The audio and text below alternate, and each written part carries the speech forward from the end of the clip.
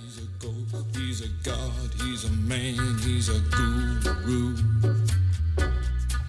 You're one microscopic cog in his catastrophic plan, designed and directed by his red right hand.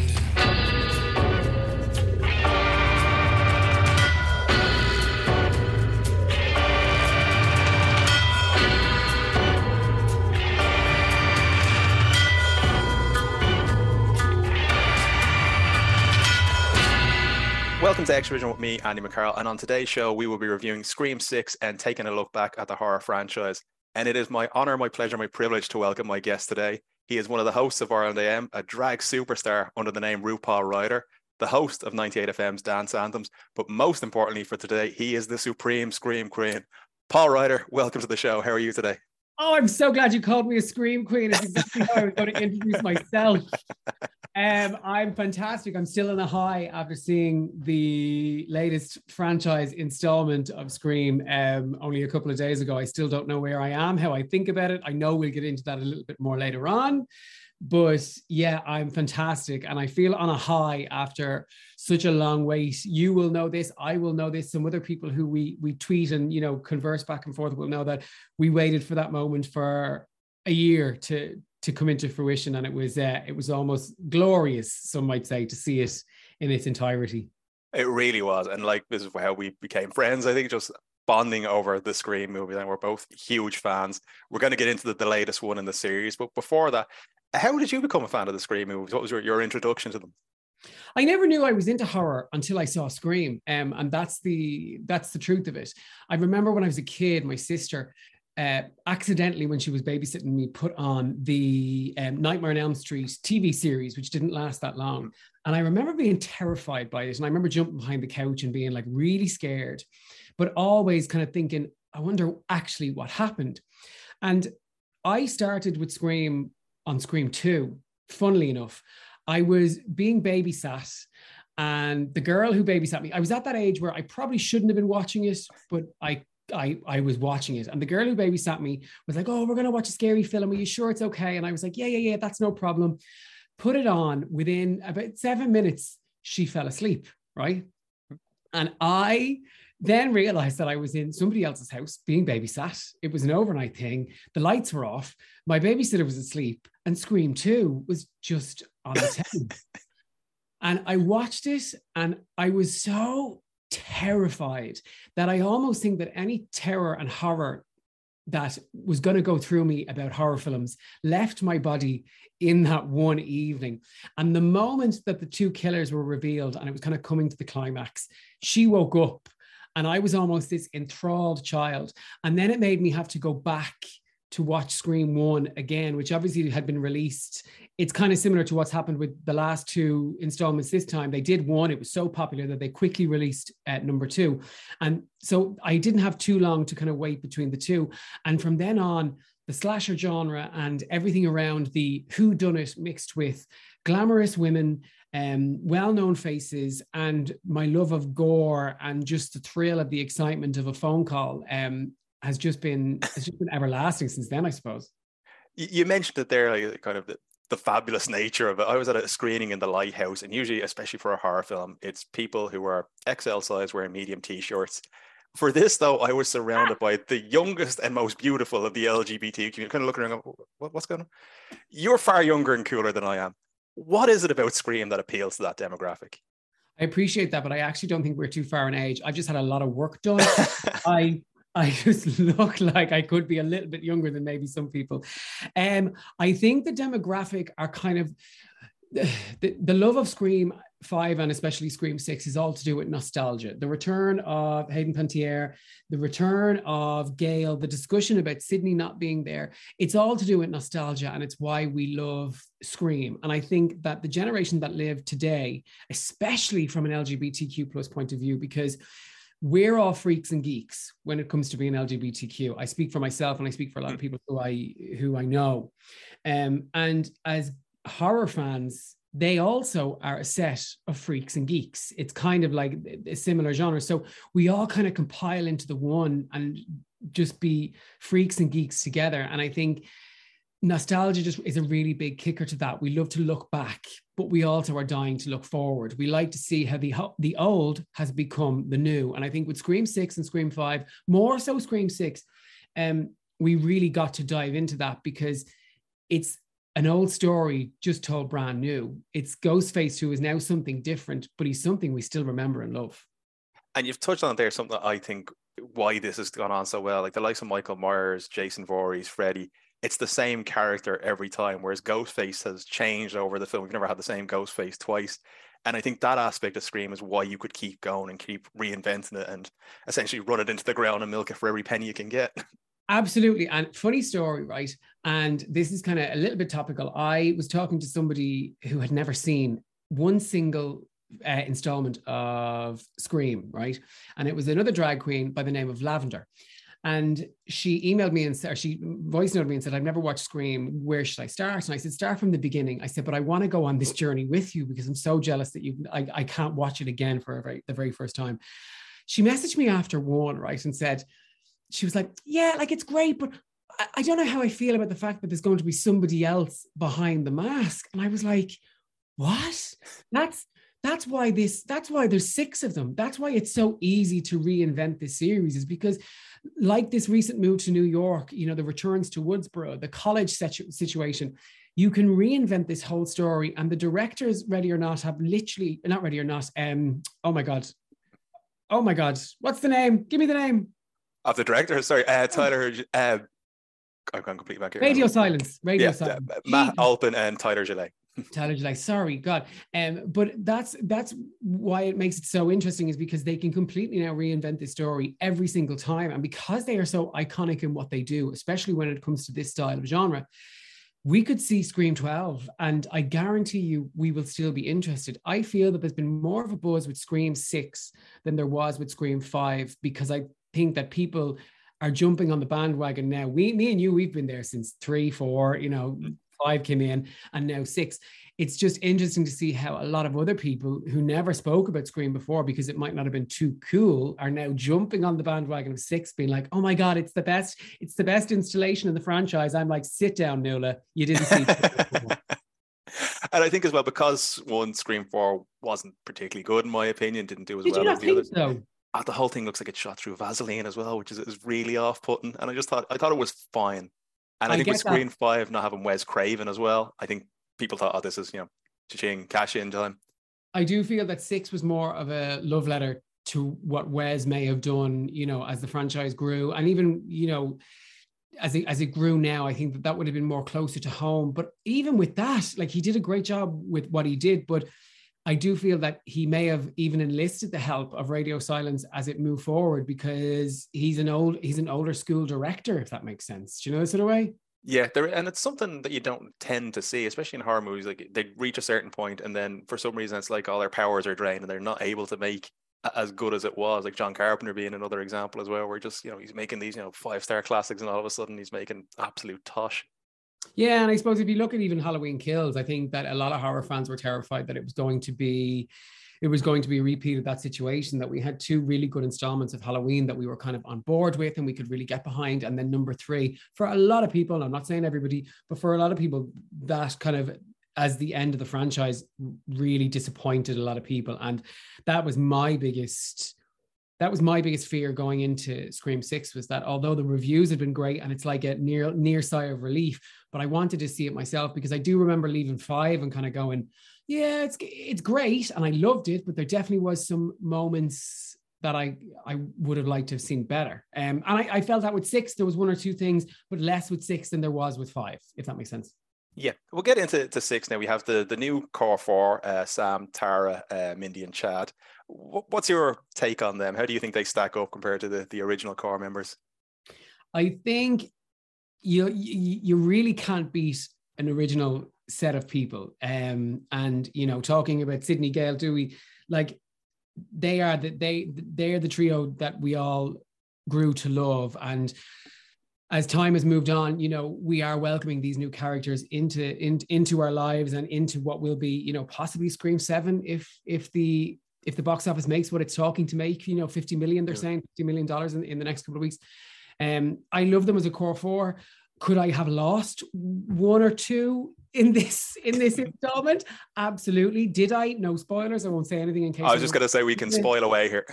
Okay, amazing. Would I have lost one? Absolutely. Absolutely. I think in order to push the plot along just that little bit and not to be too precious about the franchise, I probably would have lost one. But as a core four, I do as a core four, I think it's strong, and I think leading into 7, we could possibly see a cull and a cut. I do like every single character. I think Chad, this franchise installment, he kind of wipes the floor with everybody else, realistically, as his character in 5 was that dumb jock and that, you know, I'm just there to kind of fill and look pretty. But in 6, he really makes his mark. And the love interest there that he has kind of going on as well, it really leads us into something that Sydney never had. She never had the boyfriend throughout, if that makes sense. She always had a boyfriend, but was always terrified they were going to try and kill her in the next scene, sort of way. So yeah, as a core 4, I like them, but could I lose one? Absolutely. And I think we absolutely should have, because at the end there was nearly laughs beside me. It's like Mindy was killed. It's Chad, you mentioned. Chad is skewered by 2 separate ghost faces. Like they literally are turning him to a kebab. And then all of a sudden he just magically reappears. Yeah, he's got that blanket that apparently has, you know, healing powers. Gail as well. I know they were I'd say they were on the fence. If we ever to get rid of Gail and we can't bring back Sydney, that's nobody of the core 3 that we can do. So I'd say they were a bit apprehensive on to do that.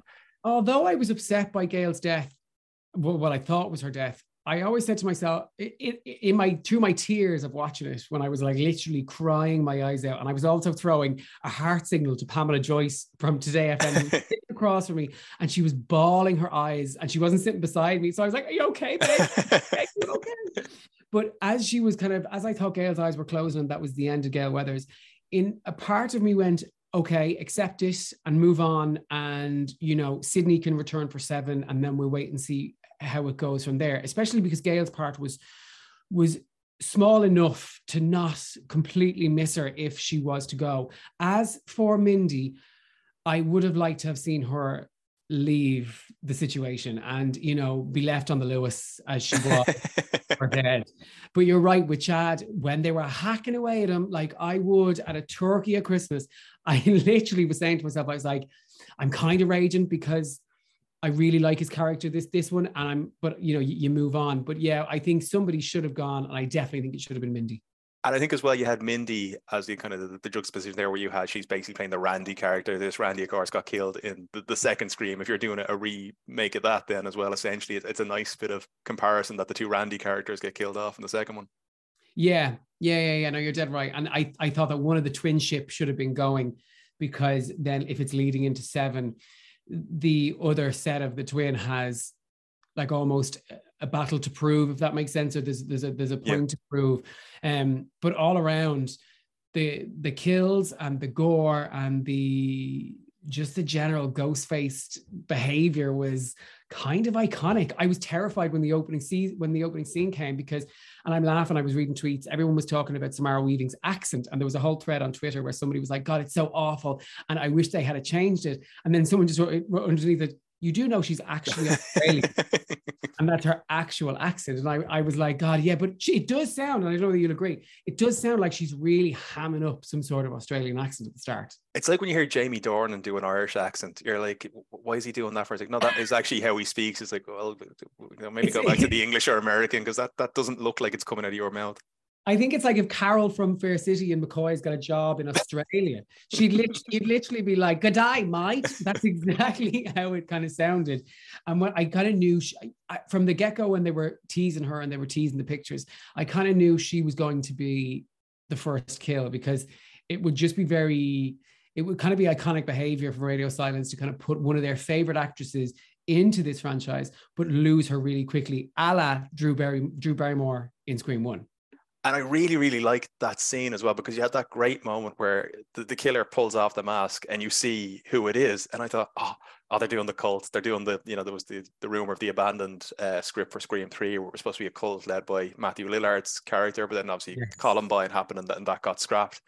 And I just got I was like, oh, they're doing the cult. And then when he had the second killer, I was like, brilliant. And I think that's why I kind of fell flat coming out, because you have the reveal and I'm just waiting for him to pull off the mask and for it to be, Stu Macker's smiling face at us. And it wasn't.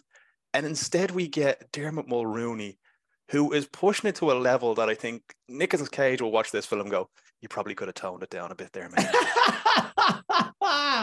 Yeah, okay, right. Okay. I read your review and I was a little bit disappointed, because for me, that reveal of the three ghost faces together, I just felt was iconic. The double clean swipe of the knife was just something out of this world. And I actually remember gasping so loud that my partner was like, shh. I was like, I'm so sorry. Because I think when I saw Scream 5, I was in the Lighthouse Cinema for the very first screening, and I was only with Scream fans. So it made a lot of sense to gasp and to, applaud and stuff like that. But with this one, because there was influencers and things around us, every time I gasped, I was like, oh, Paul, hold yourself together. But going back to the final three, first of all, I loved the idea of it being a final three. Second of all, I loved the idea that it wasn't a cult, because with my Ghostface killers, I want to know they have a story behind them. I want to know that there's a reason why they're there, be it revenge, be it something that's gone wrong, and all the rest of it. And it really kind of played true. I really enjoyed it. I don't know why you just didn't love it. I think because I'm such a huge Matthew Lillard fan as well, and I don't have like the reaction I think we were sitting in two very different sections, was when that happened. They're like, "Oh, I'm Richie's father," and the person behind me just went, "Who's Richie? Which one is he?" And I don't think that it has, obviously it doesn't have the nostalgia that the other films have. It's only 2 years old, but I thought that was a bit kind of like, wait, what? And then even the explanation of, oh, I bought my son all this, or I stole essentially all this horror evidence and then built a museum in New York. And I was like, wait, what? None of this really, you could drill holes in it straight away. I know none of the Scream films, but there was always a very linear progress as to why they were doing what they were doing. Whereas here it was like we kind of get why you're doing it. It just seems a bit elaborate for what you're doing. But did you not find, though, this was one of the plot holes that I found with 5, is that I didn't enjoy the fact that it was just two random people who met each other on a website, who got together and then decided, because they were such fans of a film, that they were going to go out and do it. Whereas, like I said, you obviously love the cult idea, and then other people on the other side love the idea of the revenge. Talk about Mrs. Loomis in Scream 2. That goes down as one of the most iconic things in history for me, for her to reveal who she was and why she was there. And then it's like, when you think back to her just lurking around the college grounds as things were happening, and you just kind of saw her in the right or wrong moments, that was iconic. And I do get what you're saying. Dermot Mulroney's take of the character was a little bit oversold. I remember thinking to myself, somebody give that boy a lozenge, because he literally has the lowest voice known to man. But a part of me was thinking, were they trying to make him the new Dewey? And because Dewey had that kind of drawl that, he almost put on because of the Dewey character, I thought they were maybe trying to emulate that in a way. And then as time went on, but the switch between detective during the film, towards the end of the film, when he just went off and turned into this kind of crazed clown monster man who was getting revenge for his son Richie, I don't know. I throw away the devil may care plot hole and the map that I'm trying to guide myself through Scream 6, and just said, just bloody enjoy it. Just enjoy what it is. I think because he was so out there as the detective as well, like the bit where Quinn is supposedly dead and he comes out and he's just so, is that my daughter? And you're like, oh, okay. They're going too far to make me think it's not him. The little stumble against the wall for me. Oh, Jesus. Came out. And then like the fake tear, like the non-fake tear. I was a little bit like, okay, but look, we can praise it all day long, but I also want to talk about the negatives in the situation. That being one of the negatives, there was certain points where I kind of didn't believe his character, and I didn't believe this bravado of like a cop. And I feel like there could have been somebody out there who may have played it better in a way. Absolutely. There's also the fact that there was a little bit too much lovey-dovey, pinky promise moments happening within the middle. I would say after the first hour, kind of before the second hour really kicked in, they just all seemed to be a bit too like High School Musical, we're all in this together, cue the dance routine. And that kind of annoyed me, because I was like, okay, yeah, I get it that we all have to build a friendship and build a form, but we've done all that in Scream 5. Now we're here to see Ghostface take New York. But then out of nowhere, it ramped up, and the train didn't stop until the very last stop. And that for me kind of saved the day. What did you make of the New York setting? Because I was very excited about this. Obviously, like the Friday the 13th, the Jason Takes Manhattan. You've got like the iconography of Times Square. You've so many things you could have done, and with the exception of like a bodega, which is obviously a very New York thing, and the subway, it didn't really do anything with the location, I felt. Yeah, I hear you. I like. You're right. You could have put me in the middle of Times Square. You could have put me in Madison Square Gardens, and done something along those, like a basketball game or something, that sort of way. But I feel what they did was within the remit to keep it going. But was there moments for more? Absolutely. I think I kind of want to watch it for the third time and really kind of take it in. Because, for the first time I watched it, but you're a film reviewer, you have to take everything in. But me, I just sat there as one of the biggest Scream fans in the country and just went, God, I'm just going to eat all this up. And then the second time you kind of do the same. And the third time now, which I'm going to go this weekend, I really kind of want to get to the nitty gritty. I did the same with 5 and I'll do the same with 6 and really get to the nitty gritty kind of before you make your judgment. But was the move from Woodsboro, was the move from the college setting a plus? Absolutely, because it just meant there could be more carnage. Like Mindy got killed on a subway in the middle of a load of people, and I was like, oh God. It wasn't going to get any better for me. And if you've ever been on a New York subway, that's probably the third strangest thing that's happened in that cart that day. Yeah. And again, you made a good point as well. I do have that kind of mindset initially where I'm trying to analyze everything as it's going, make sure I know, recognize themes and things like that. And it's always the second time around I can watch it as a fan then, which is what happened with the last Scream. I wasn't mad at the first time, and then the more I watched, I was like, oh yeah, this is just, it's a sugar rush essentially. And I think hopefully I'll enjoy it. Did you agree that there was too many lovey-dovey moments in this film? There was, and the High School Musical is a great thing. It's just constant chanting of Core 4 was grating on me as well. And I think, I don't know about you, I really think you miss Sidney Prescott. And they had that throwaway line, oh, she's had her happy ending with, I raging they left her with Patrick Dempsey, who was like the worst of the love interests that she was labored with. He's McDreamy and everything, but that doesn't feel like Sidney. Like if something like this happens, she's going to show up. And I think fair play to her for standing her ground. And I think someone needed to step in here, maybe take some of Dermot Mulroney's Spanish soap opera acting budget out and give it on to Neve Campbell. Yeah, like, I don't know. I felt at one point, I felt that script could have been rewritten to make it a little bit more, a little bit more realistic, or even some sort of phone call situation that could have happened, or, because I get the fact that she went into hiding. She's gone into hiding. She's taken her kids. She's had enough. She's had 5 bouts of this. She doesn't want to go through a 6th right now. So I do feel there was a weakness there to exit her out of this installment. But I also kind of get it. And as when they mentioned her, I kind of went, oh yeah, Sydney. And then I literally reverted right back into the film I was watching, because I think we all had time to prepare. And yes, absolutely, she should have been paid the money she deserved, because she is the original Scream Queen.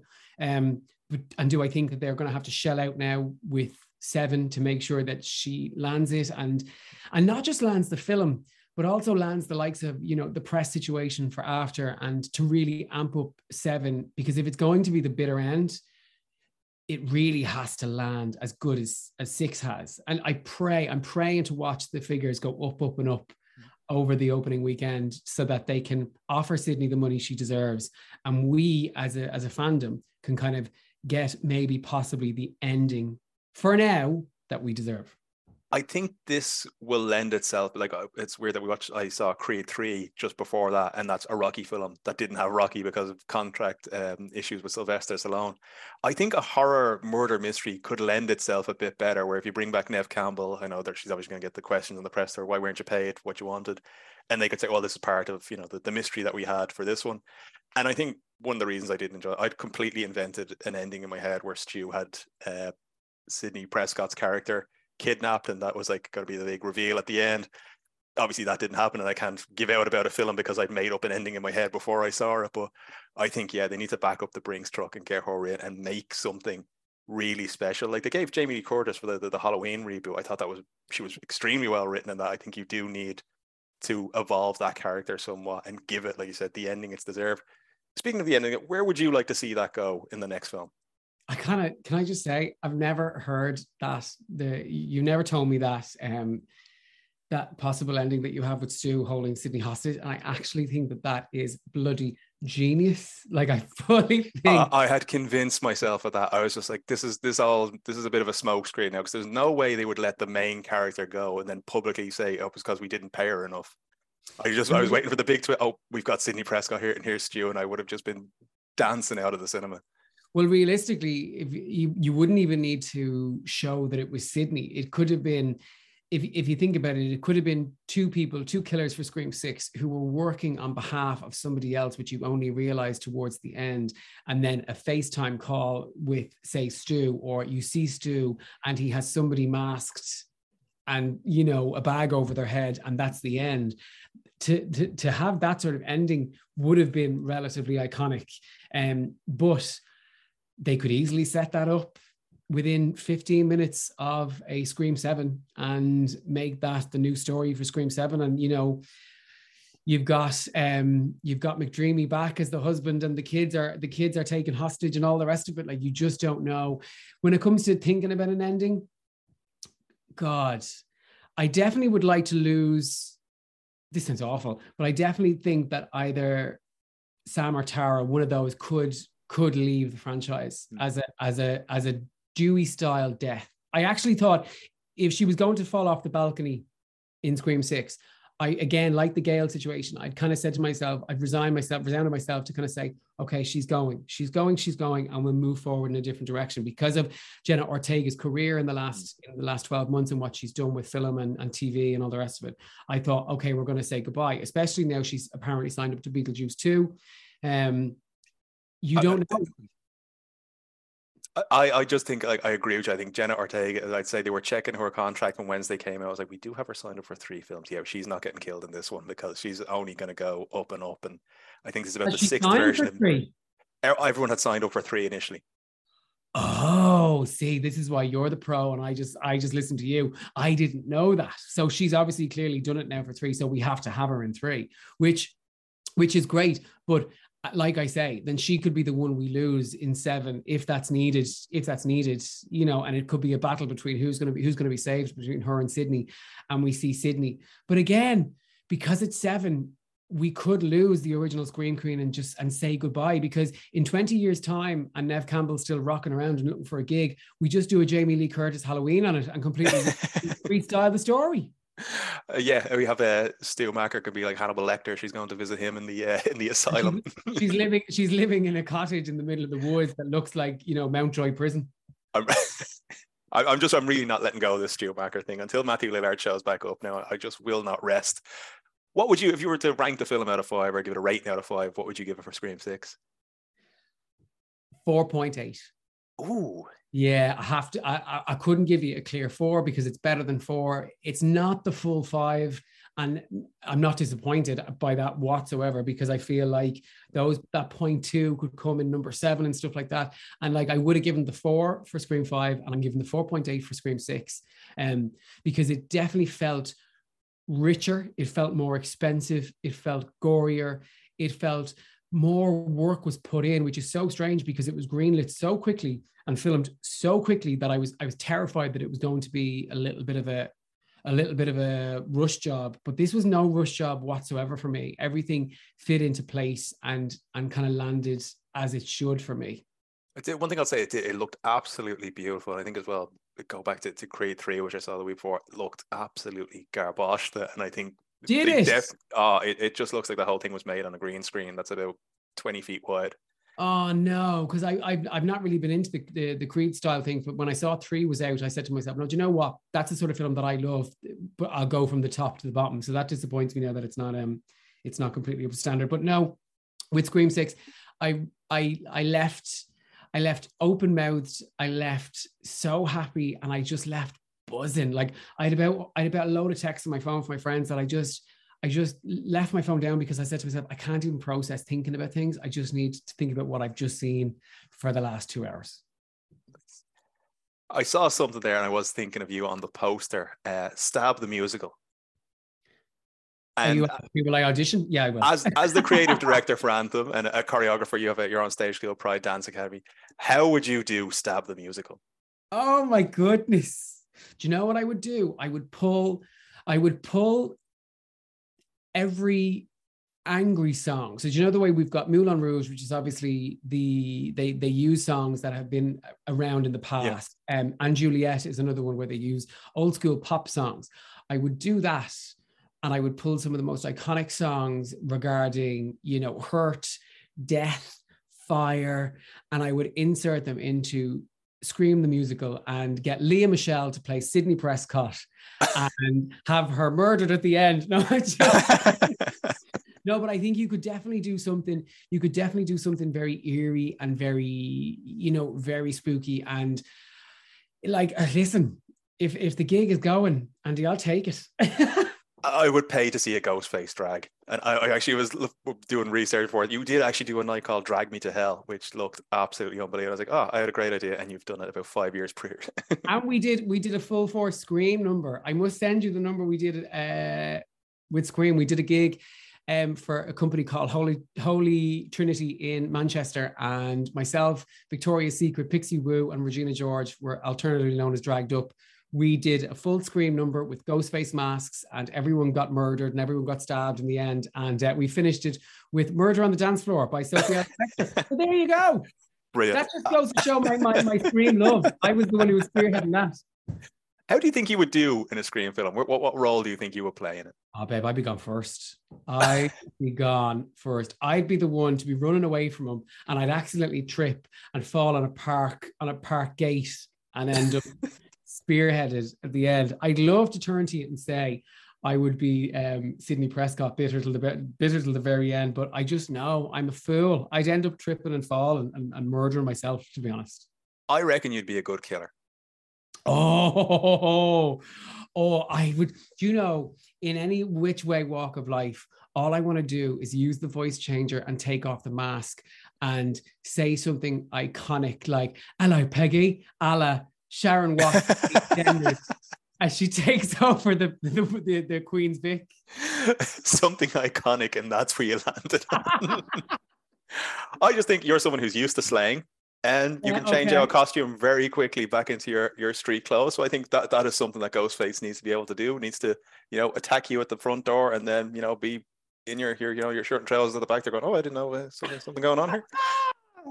I think I'd be a good mastermind. I think I could be the one I'd be great at choreographing the situation as to who should be, you know, where. So, you know, I could lend myself to that. I can see at the end the stroking the cat as the chair turns around. It was me all along, Sydney. No, but I definitely think that I would like to kind of put myself into the CC Cooper sort of role. Do you know, that kind of the iconic girl who's just literally simply sitting at home being the sober sister, and all of a sudden she's getting chased through the house and slain through the house. I really kind of would lend myself to that role. Sober sister is not the role I would immediately think for you, to be honest. You don't know me. I'm joking. We'll just fly through. We'll just go through a couple. You mentioned there Scream 2. Scream 2 has for me one of the all-time great line deliveries from Portia de Rossi, who goes up after Sydney's been attacked and says, "Hi." Oh, no, I really mean that. Hi. Oh, mine, weirdly enough, one of my weird things is, if you remember Hallie and Sydney punches Gail for the second time, and she just turns to the cameraman and goes, "Did you get that on film?" And your man turns back and goes, "Yes, I got that on film." I literally always just howl when I see that, and that always makes me think of the things that we never got to see. You know, Hallie being another killer, a possible other killer in what we should have had in Scream 2. And then the character, I can't remember her name, in Scream 3, who should have been Roman Bridger's accomplice. Oh, Emily Mortimer played her. I can't remember the character she played. I want to say Anna, but I know I'm completely wrong. But she was obviously playing Sidney Prescott in the new Stab film, and she should have been Roman Bridger's second as a killer, and it just didn't work out because I think of leaks and stuff like that. Like, you'd love to kind of see the extra footage that they kind of got of those sorts of bits, because obviously they filmed them even though the leaks happened.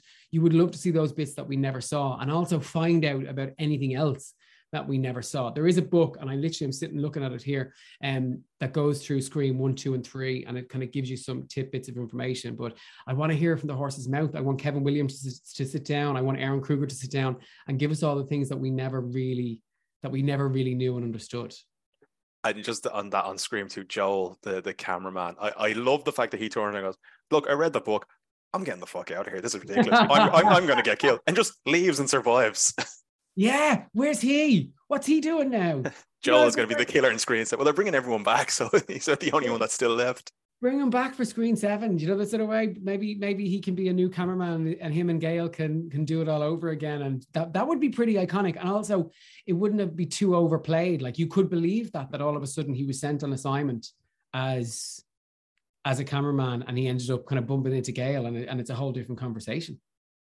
And I actually love Scream 2, and obviously it has the opening night of Stab. Like, that's the first night of that film, and it's the worst fucking crowd to be with in history. People run up and down in costume, and all I keep thinking is, more than Jada Pinkett Smith deserved to be killed in that cinema.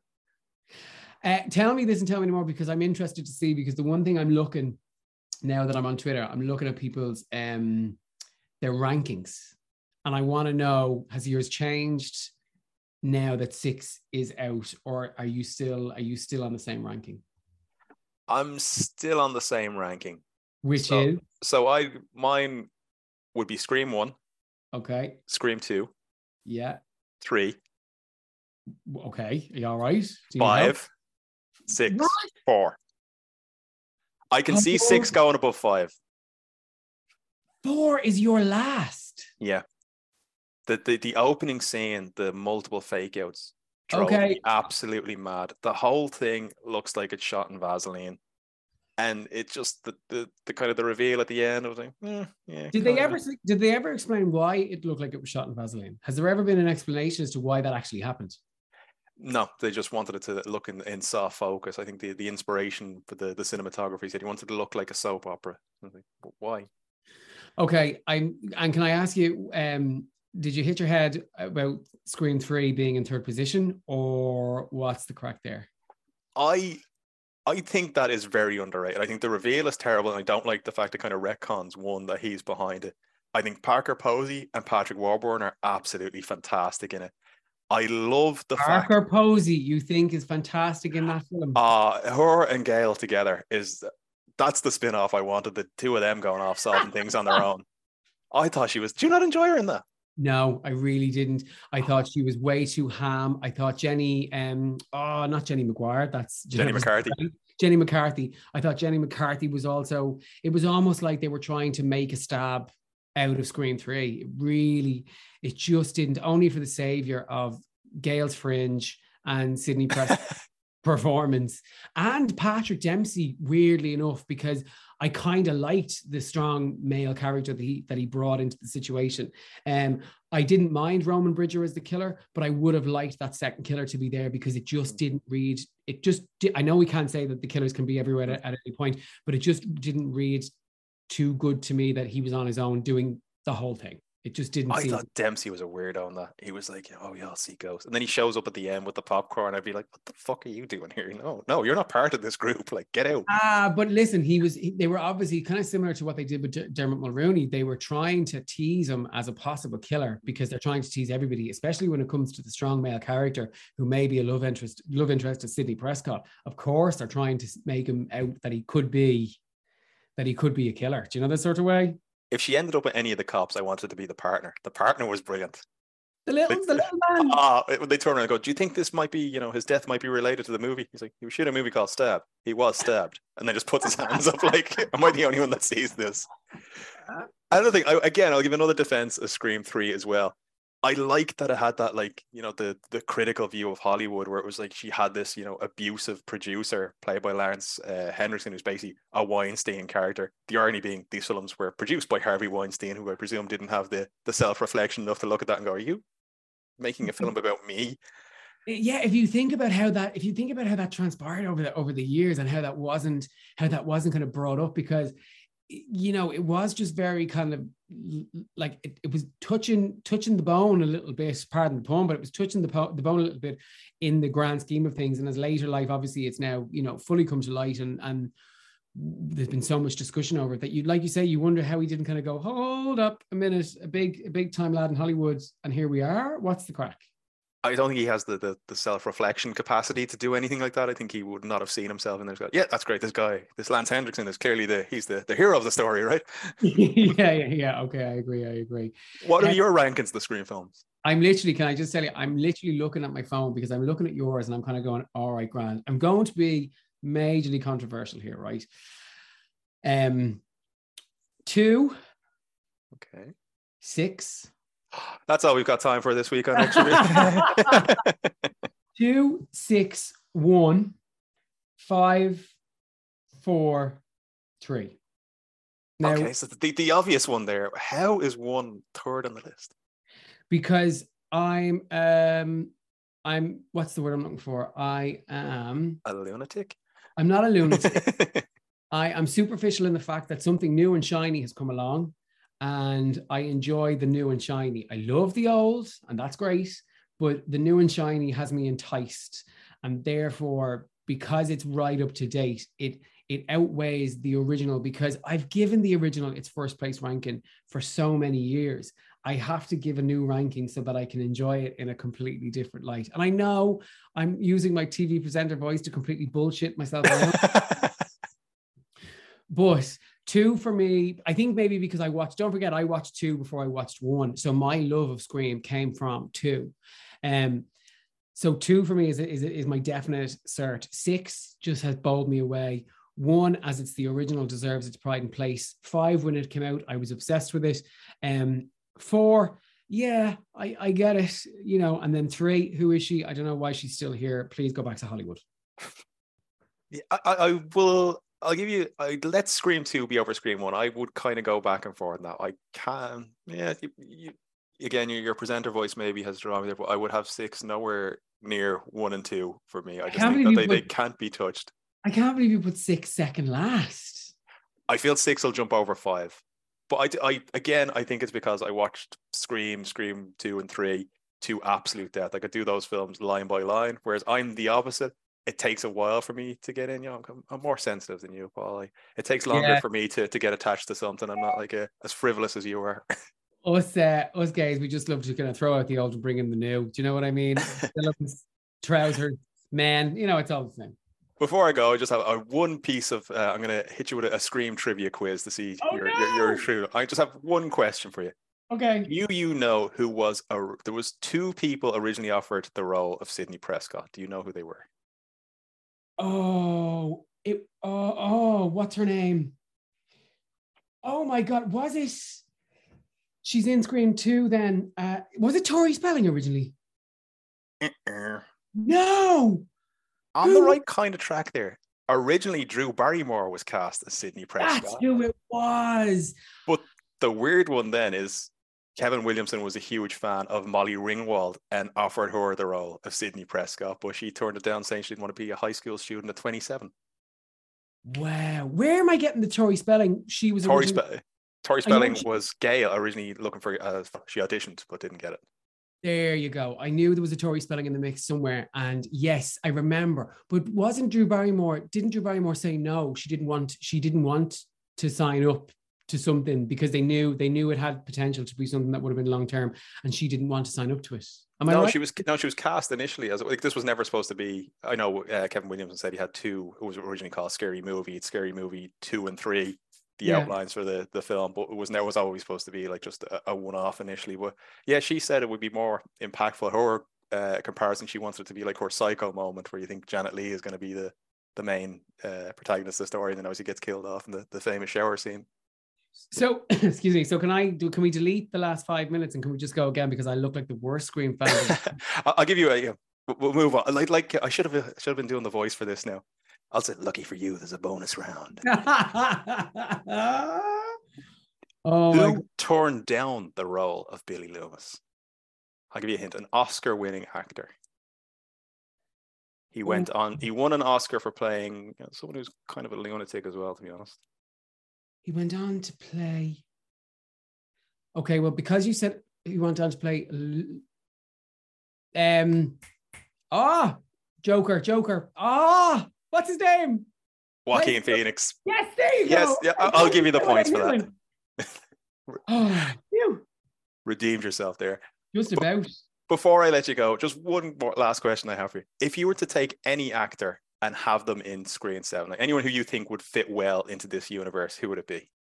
Oh, would you tell me yours? Tell me yours first. Do you have somebody?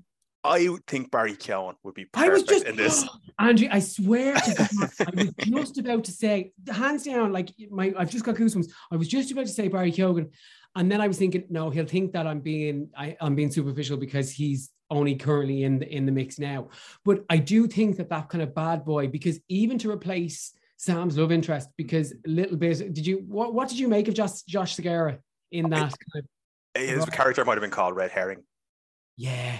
He was. There were two making him to be the killer. Like straight away, I was like, "No, you're gone too hard with this. It's definitely not him." Yeah. So I kind of would like even somebody like Barry Keoghan, and even Colin Farrell jumped into my head there as a cop, because that really plays into his strength. I know we're not going to get him, like he's nearly the Oscar at this stage, but that sort of kind of cop role for him to be that kind of gritty but also sexy kind of cop role that maybe Gail, him could kind of flirt and not get together and stuff like that.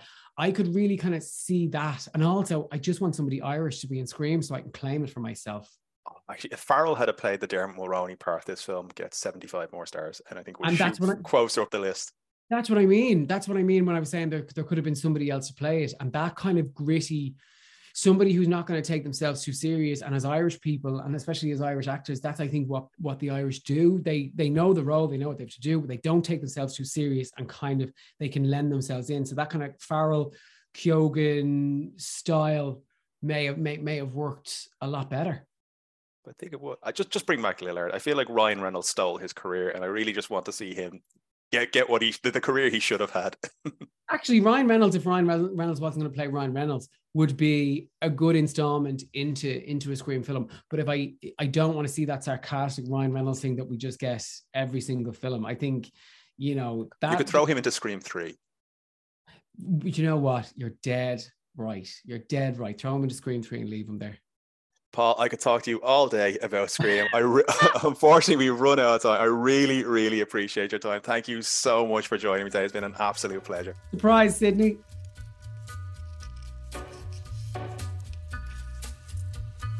Take a little walk to the edge of town and go across the track where the viaduct looms like a bird of doom.